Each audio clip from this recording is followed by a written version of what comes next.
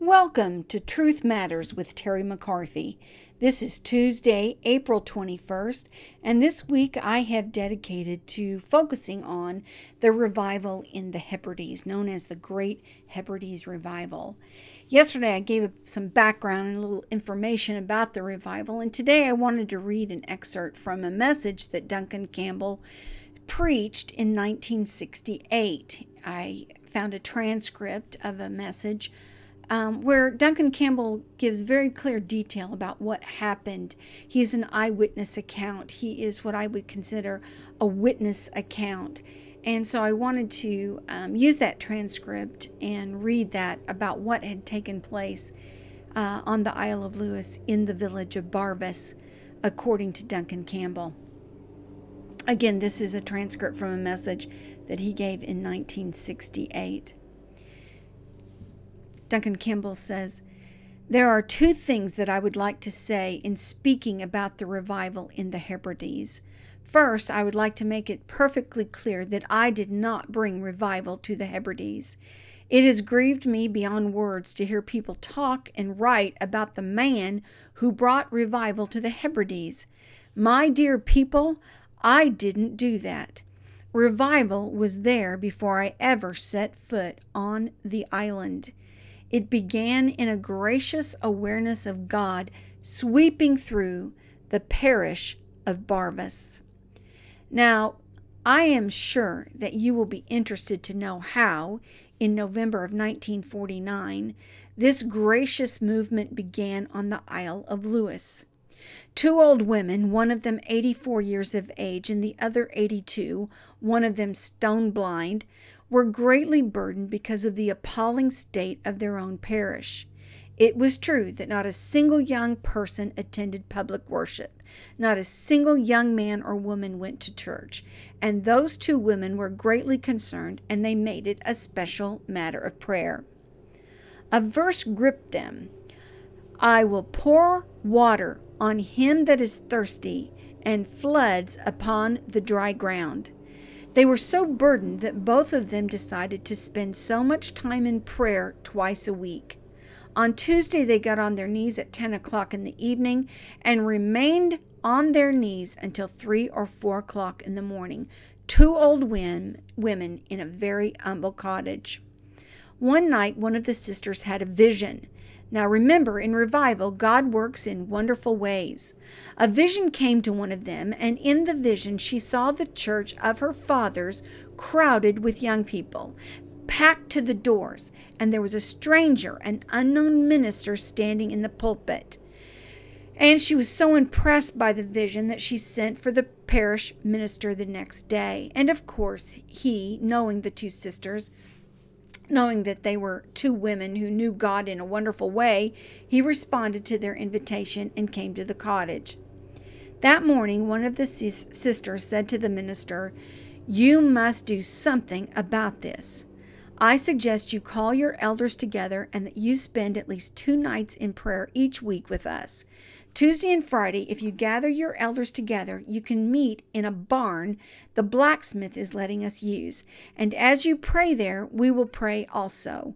Well, that was what happened. The minister called the church elders together, and 7 of them met in that barn to pray on Tuesday and Friday nights.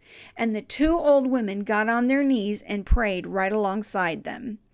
Well, that continued for some weeks. Indeed, I believe almost a month and a half, until one night, now this is what I'm anxious for you to get a hold of. One night, they were kneeling there in the barn, pleading the promise, "I will pour out water on him that is thirsty, floods upon the dry ground," when one young man, a deacon in the church, got up and read Psalm 24.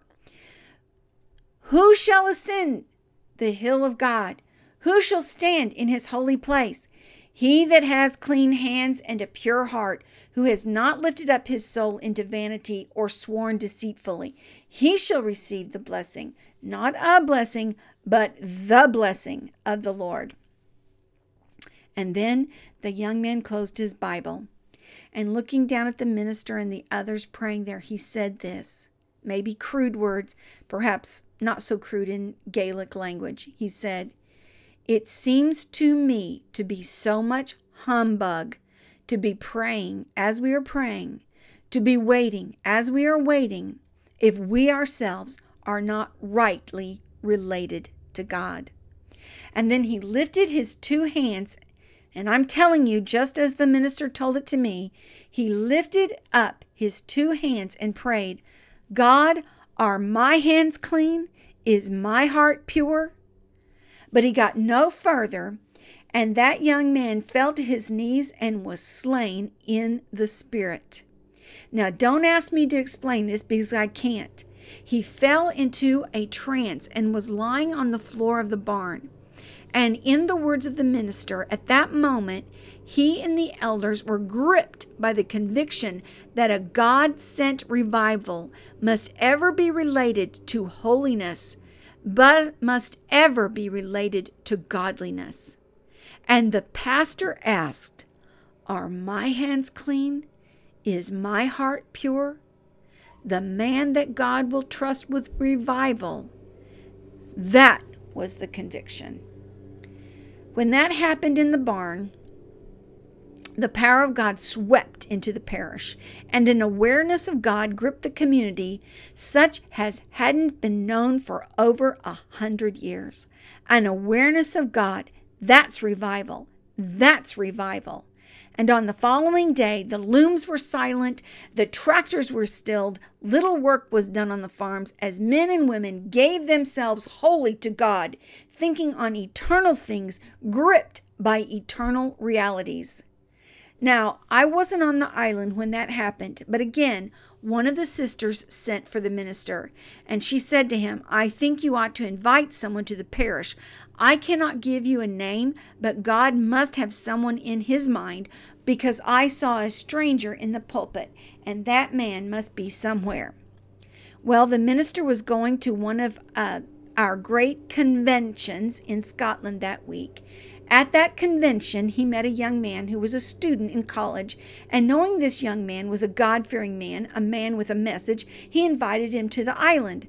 Won't you come for 10 days, a 10-day special effort? We've had so many of them over the past couple of years, but we feel that something is happening in the parish, and we would like for you to come and attend. But the minister said, no, I don't feel that I am the man. But quite recently, there has been a very remarkable move in Glasgow under the ministry of a man by the name of Campbell, Duncan Campbell. I would suggest you send for him. Now, at that time, I was in college in Edinburgh. It wasn't very easy for me to leave, but it was decided that I should go for 10 days. We were going to have a 10-day meeting. I shall never forget the night that I arrived at the piers on the mail steamer. I was standing in the presence of the minister, whom I'd never met, and two of the church elders also that I did not know. The minister turned to me and said, I know, Duncan Campbell, that you are very tired. You have been traveling all day by train to begin with, and then by steamer, and I am sure that you are ready for your supper and ready for your bed. But I wonder if you wouldn't mind just coming by our meeting at the parish, if you would be prepared to just address briefly at the parish at 9 o'clock tonight on our way home. It will be a short meeting, and then we will make for the parsonage, and you will get your supper and your bed and rest until tomorrow evening. Well, it will be of interest to you to know that I never got my supper that night. We got to the church about 9:15 to find about 300 people gathered. I would say about 300 people. And I gave an address. Nothing really happened during the service. It was a good meeting, a sense of God, a consciousness of His Spirit moving, but nothing beyond that. So I pronounced the benediction, and we were all leaving the church. It was about 11:15. Just as I'm walking down the aisle, along with the young deacon who had read the psalm in the barn, he suddenly stood in the aisle and looked up to heaven. God, he said, you can't fail us. God, you can't fail us. You promised to pour water on the thirsty and floods upon the dry ground. God, you cannot fail us. He fell to his knees in the aisle. He is still praying, and then he fell face down. Just then the door opened. It was about 11 o'clock. The door of the church opened, and the local blacksmith, Donald Smith Jr., came back into the church, and he said, "Mr. Campbell, something wonderful has happened." Oh, we were praying that God would pour out water on the thirsty and floods upon the dry ground. And listen, He's done it. He's done it. And when I went to the door of the church, I saw a congregation of about 600 people standing outside. 600 people. Where did they come from? What had happened? I believe that very night God swept in Pentecostal power, the power of the Holy Ghost. And what happened in the early days of the apostles was happening now in the village of Barvas. Over 100 young people were at the dance in the parish hall, and they weren't thinking of God or eternity. God was not in their thoughts. They were there to have a good night when suddenly the power of God fell upon that dance hall. The music ceased, and in a matter of minutes, the hall was empty. They fled from the hall as a man fleeing from a plague, and they made for the church. Now they were standing outside, and yes, they saw lights on in the church. That was the house of God, and they were going to it, and they went. Men and women who'd gone to bed rose, dressed, and made for the church. Nothing in the way of publicity, no mention of it. Nobody was calling out to them, but God took the situation in hand. Oh, He became His own publicity agent. A hunger and thirst gripped the people, and now they were standing outside the church. 600 people standing outside the church. The man, the blacksmith, Donald Smith, turned to me and he said, "I think that we need to sing a psalm." And they sang, and they sang, and they sang, verse after verse. Oh, what singing, what singing. And then the doors were opened. Now the church was crowded. The church could seat 800, and now it was packed to capacity with people standing outside, and it was nearing midnight. I managed to make my way back through the crowd along the aisle toward the pulpit, and I found a young woman, she happened to be a grammar school teacher, lying prostrate on the floor of the church praying, "Oh God, is there mercy for me? Oh Lord, is there mercy for me?" She had been one of those young people at the dance hall, but now she was lying on the floor of the church crying to God for mercy.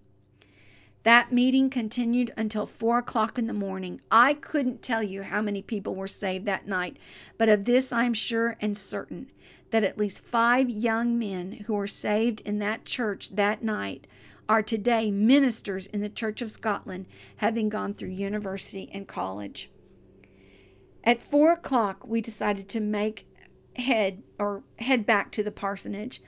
Of course, you understand, we make no appeals. You never need to make an appeal or an altar call in revival. The roadsides became an altar. We would just leave men and women to make their own way to God themselves. After all, that is the right way. God can look after His own. Oh, God can look after His own. And when God takes a situation in hand, I tell you, He does a much better job of it than we do. He's much better at it. So we left the church with everyone there, weeping and praying and getting right with God. And just as I was leaving the church, a young man came to me and said, "Mr. Campbell, I would like you to go to the police station with me." And I said, "The police station? What's wrong?" He said, "Oh, there's nothing wrong, but there must be at least 400 people gathered around the police station just now." So we headed over there. The sergeant there was a God-fearing man. He was in the meeting earlier that evening until he had to report for work. But people knew that this was a man that feared God. And next to the police station was the cottage where the 2 old women lived, Peggy and Christine Smith. I believe that had something to do with the magnet, the power that drew those people there. There was a busload at that meeting, a busload that had come over 12 miles to be there. Now, if anyone would ask them today, why did you go to Barvas? How did it happen? Who arranged it? They couldn't tell you. But they found themselves grouping together and someone saying, "What about going to Barvas? I don't know, but I have a hunger in my heart to go to Barvas." I can't explain it. They couldn't explain it. But God had the situation in hand. This is revival, people. This is a sovereign act of God. This is the moving of God's Spirit. I believe in answer to the prevailing prayer of men and women who believe that God was a covenant-keeping God and that he must be true to his promises. I went along to that meeting at the jail. As I'm walking along the country road, we had to walk about a mile. I heard someone praying by the roadside. I could hear this man crying to God for mercy. I went over and there were 4 young men on their knees at the roadside. Yes, they had been at that dance hall, but they were now on the side of the road crying for God and for mercy. One of them was under the influence of alcohol, but a young man, I think he was probably 20 years of age. But that night, God saved him, and today he is the parish minister, university trained, college trained, a man of God, converted in that revival with 11 of his church elders serving alongside him. A wonderful congregation. Well, he was saved that night. So I got to the police station. I saw something that will be with me as long as I live. I didn't preach. There wasn't need of preaching. We didn't sing. The people were crying out to God for mercy. Oh, the confessions that were made. There was one old man crying out, "Oh God, hell is too good for me. Hell is too good for me." This is the Holy Ghost conviction. Now, mind you, that was on the very first night of a mighty demonstration that shook the island. Oh, let me say again, that wasn't the beginning of the revival. Revival began in a prayer barn meeting. Revival began with an answer of God. Revival began when the Holy Ghost began to grip men and women, and that's how it began. Well, those are the words of Duncan Campbell. His message is so refreshing and, of course, very convicting to me. The story is much too long to finish here today. I will finish Duncan Campbell's story on tomorrow's podcast. Thank you for joining me this week as we look at the Great Hebrides Revival of 1949 to 1952.